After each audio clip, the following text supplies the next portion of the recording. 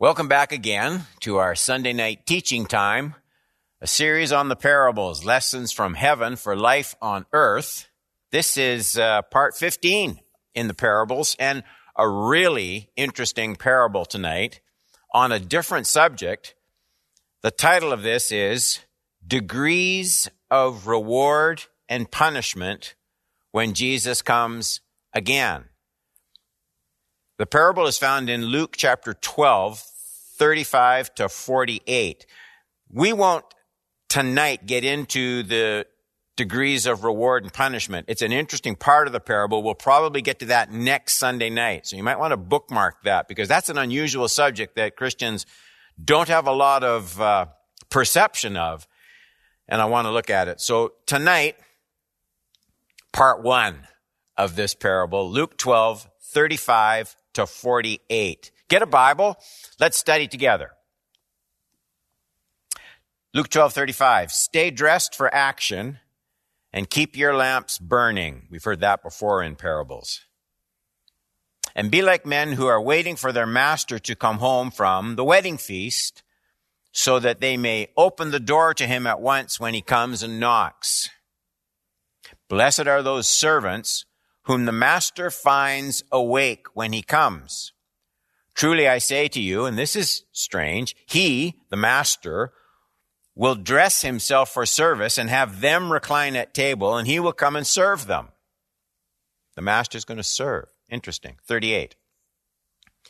If he comes in the second watch or in the third and finds them awake, blessed are those servants.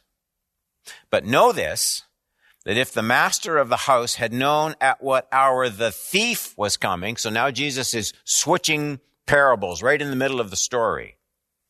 Not a master from a wedding feast, now it's a thief. 39, know this, that if the master of the house had known at what hour the thief was coming, he would not have left his house to be broken into. You also must be ready. Now, this isn't parable. This is Jesus talking about his second coming. You must also be ready, verse 40, for the Son of Man is coming at an hour you do not expect. So the disciples are listening to this, and Peter said, 41, Lord, are you telling this parable for us, the disciples, or for all, for everybody listening? 42, and the Lord said, who then is the faithful and wise manager whom his master will set over his household to give them their portion of food at the proper time? Blessed is that servant whom his master will find so doing when he comes. Truly, Jesus is still speaking, I say to you, he will set him over all his possessions. But if that servant says to himself, my master is delayed in his coming, and begins to beat the male and female servants and eat and drink and get drunk, the master of that servant will come on a day when he does not expect him, at an hour he does not know, listen, and will cut him in pieces and put him with the unfaithful. Wow. 47. And that servant who knew his master's will but did not get ready or act according to his will receive a, listen, severe beating. 48. But the one who did not know and did what deserved a beating will receive a light beating. Okay? Severe beating, 47. Light beating, 48. Degrees of reward and punishment? Jesus explains. Last part of verse 48. Everyone to whom much was given, of him much will be required. Much and much. And from him to whom they entrusted much, they will demand the more. Wow, it's quite a parable. It'll take 2 weeks to cover it. The verses technically don't form one parable. I mean, the passage is really kind of a loosely fitted string of brief stories, but they're collected around one theme.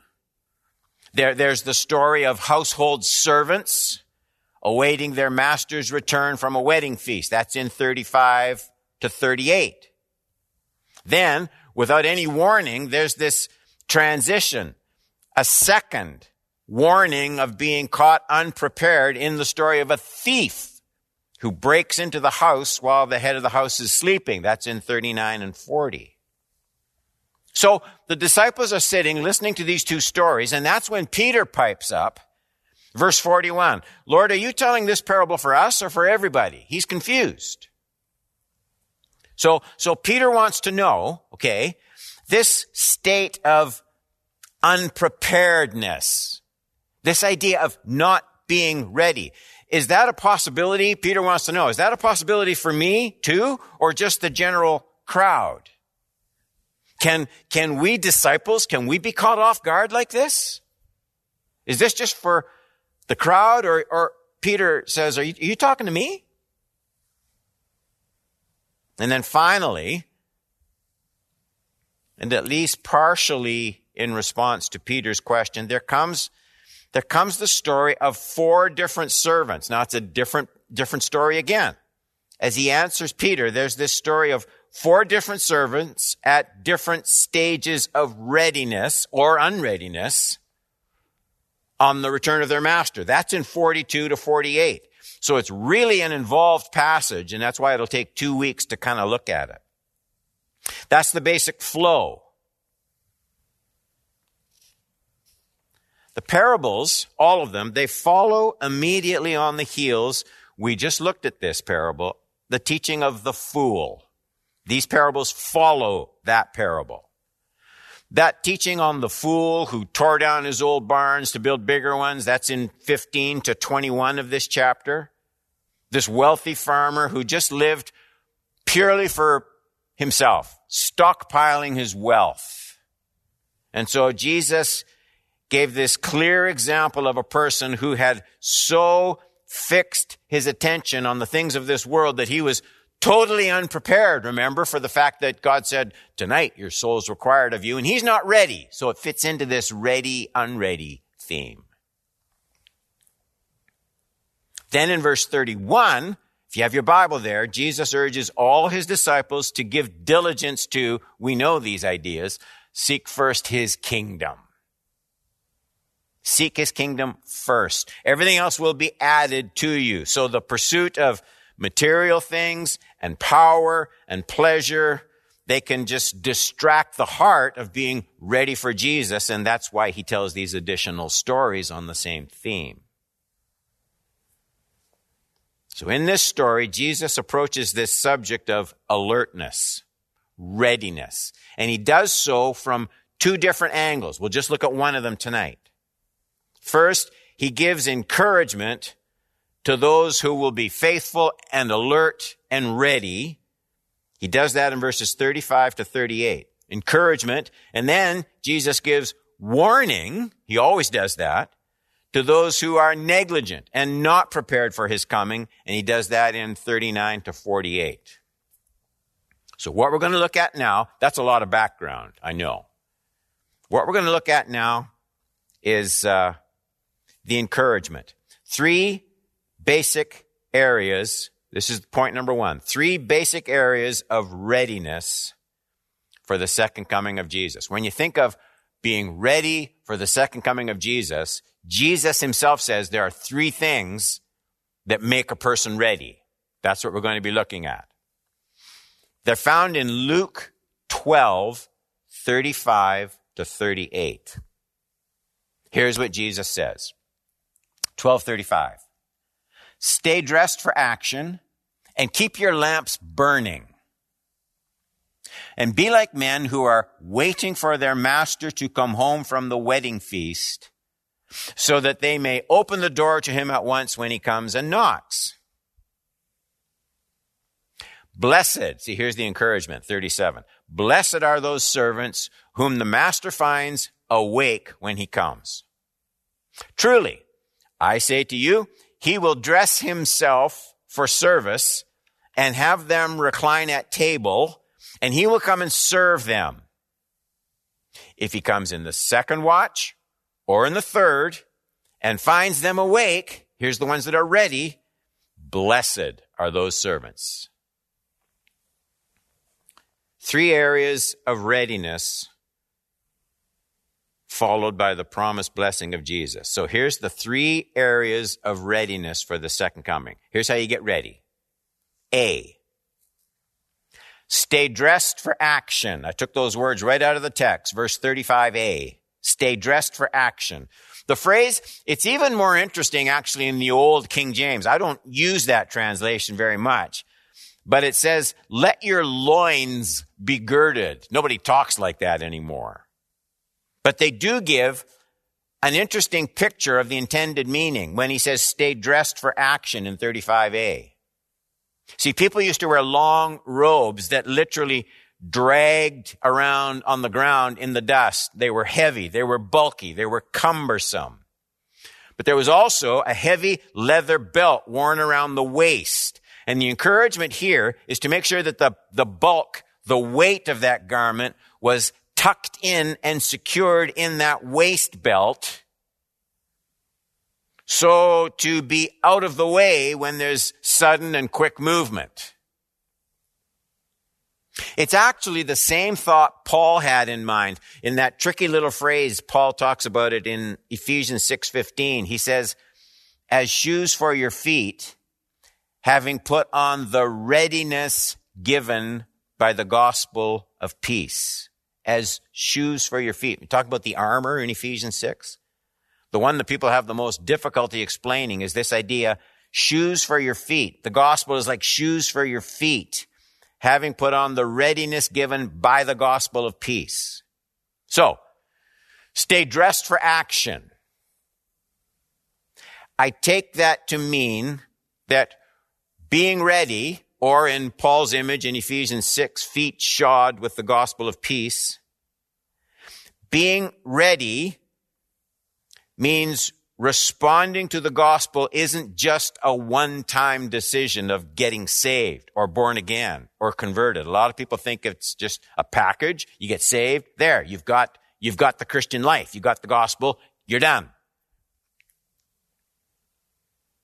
The idea here is where Jesus says to be ready for his coming, stay dressed for action, is the robes tucked into that belt. The gospel doesn't just save you and remove your sins. It changes the way you travel through life. So real readiness includes not just staying clean. It does include that. It's important. Not just staying clean, but staying quick, active, mobile, constantly on the move to the next thing Jesus has for you in life. The thrust here is service for Jesus. Not just staying clean, service for active ministry, mobile, moving, being light on your feet, responsive in this dark world to the next thing Jesus has for you to do. You're listening for it. You're dressed for it. You're alert to it.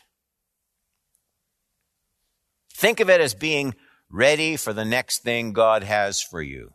Think of it as being not too tightly tied to your own future plans and routines. Think of it as being constantly ready to move into something brand new, dressed and ready for action, ready to go.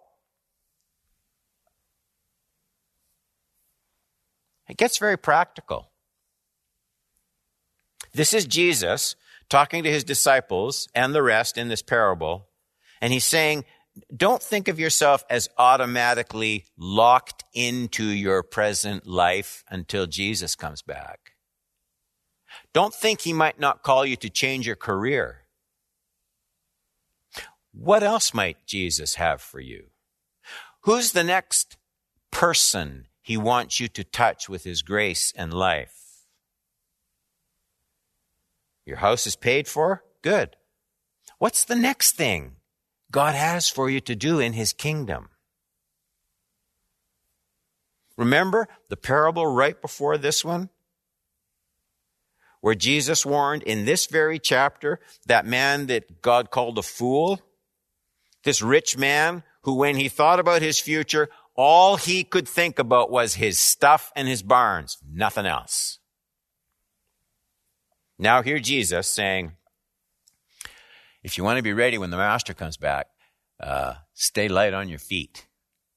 Stay dressed and ready for action, ready to move, ready to change, ready to expand your vision, ready to hear his voice, his call, new horizons. If I'm locked into only one way of thinking about my future, if I've never even dared to dream that Jesus might say, Don, it's time for this now, then I'm not ready for his second coming. On to the second part of readiness. So dressed, ready for action. B, keep your lamps burning. That's right out of the text, 35b, 12:35b. Keep your lamps burning. I don't think it stretches the passage at all to consider the two most common themes in the New Testament around this image of a brightly burning lamp. Jesus used that image several times. There are two parts to this image. A lit lamp means two things, not complicated. It means seeing, and it means being seen.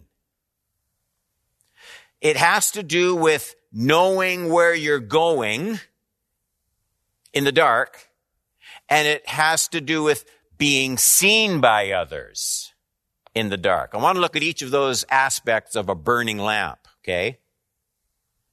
So, being ready for Jesus' coming requires knowing where you're going in the dark. Later on, in this very parable, there's a servant in verse 48 who's going to receive a beating because he didn't know the master's will. 48. Now, the fact that he's going to be punished means he should have known it. He was responsible for knowing it. The master made his will clear.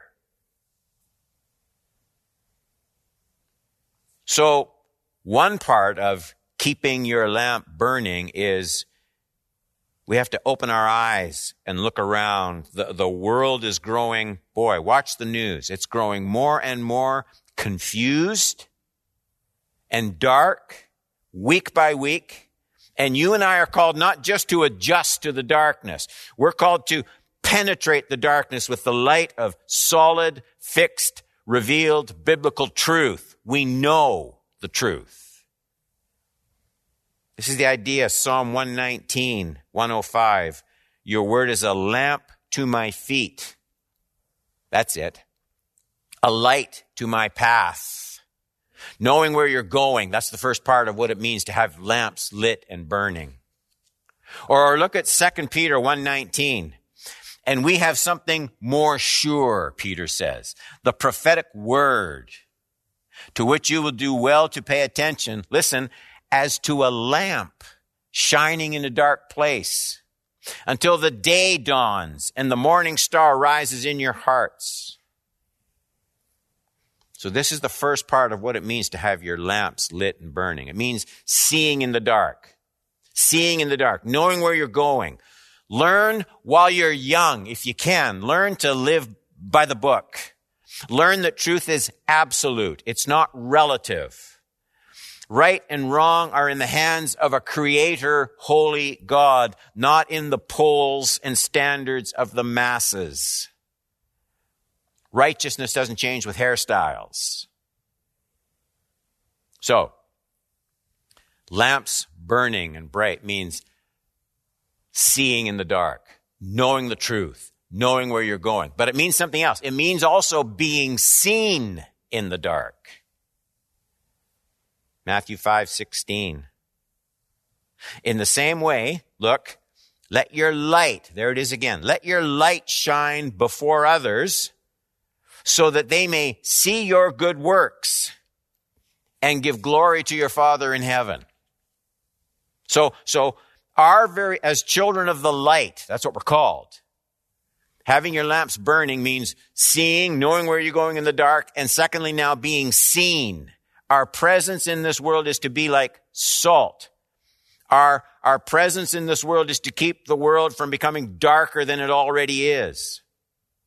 Our actions and our presence and our words are to be such that people will be less comfortable with their sin when we're around.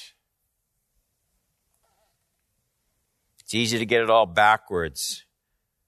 There's this pressure to conform rather than expose the darkness. Do not be conformed, Romans 12:2. J.B. Phillips' old translation. Don't let the world squeeze you into its mold. That's a great way to put it. So being seen, this part, it means don't be easily intimidated by peer pressure. The third aspect of readiness. Dressed, ready for action, quick to move into what God is calling you. Lamps lit. Seeing in the dark with the light of truth and being seen in the dark as witnessing to the truth. And now the third aspect of readiness for Jesus coming. Being ready for the second coming of Jesus means fighting fatigue and weariness. I get that in that 38th verse. But if he, the master, comes in the second watch or in the third and finds them awake, they have to be awake. Blessed are those servants. It's easy to read that without thinking it through. The end of the third watch is close to 3 a.m. Everything is tougher to do at 3 a.m. Time drags. Weariness is there. Vision can grow slack. That the same tasks that you could approach with freshness at 10 a.m. don't feel quite as easy at 3 a.m. So don't miss what Jesus is saying here. It's really relevant. Peter said, are you talking to us? Yeah, Peter. Yes. Jesus says being prepared for his return means confronting those times of weariness with understanding and patience and persistence. Paul says there's in season and there's out of season. They don't feel the same, but the call stays the same. Other scriptures teach the same truth in different ways. This is a big theme. Sometimes there are great seasons of ingathering, harvest in your walk with the Lord. Other times, there's sowing. That means don't just over-glamorize it. Sowing means you don't seem to be getting anything back for your efforts, at least not yet. You still do the work. You still expend the energy. You still get up early. You stay up late. The workload isn't lightened, but you don't have the returns yet. 3 a.m. Eternity is harvest time. It's easy to get it mixed up. There are so many voices in books, TV, websites that want you to believe. Some of the worship courses that we sing are just so triumphalistic. Like you get everything right now, this glorious package, and the world has changed, and you're changed, and everything's going to be great. The church is ridden with this idea that every blessing of my Christian life comes right now in the present age. You don't get that from Jesus. It's not true. My Bible says I'm a stranger here. That's what it says. It says I'm a pilgrim here. It says I'm totally devoted to the reward of another coming kingdom. That's where my whole life is aimed. I don't have to have it all right now. As a Christian, the biggest mental confrontation I have with the spirit of the age is that everyone around me, right now, everyone around me clamors for the fulfillment of their privileges and their rights, and they want it here and they want it now. Christian lives for another age entirely. If you don't do everything in your walk with Jesus with this understanding, if everything you invest in obedience must have immediate payback here and now, in order for you to stay diligent, you're never going to be ready for the second coming. You'll grow weary. You'll feel like a loser, and you'll quit. Here's the encouragement of the scriptures. We're almost done now. Galatians 6:8. For the one who sows to his own flesh will from the flesh reap corruption eventually. He can't win. But the one who sows to the Spirit will, from the Spirit, he will reap eternal life. Not always immediately. It's like sowing and reaping. It takes a while. Look at Hebrews 12, 1-3. Same idea. I just want to show you that this isn't some light theme in the scripture. It's a big theme. Hebrews 12, 1-3. Therefore, since we are surrounded by so great a cloud of witnesses, you have the testimony of all those in Hebrews 11 in their faith who didn't get what they were looking for right away, had to wait. Since we are surrounded by so great a cloud of witnesses, let us also lay aside every weight and sin which clings so closely.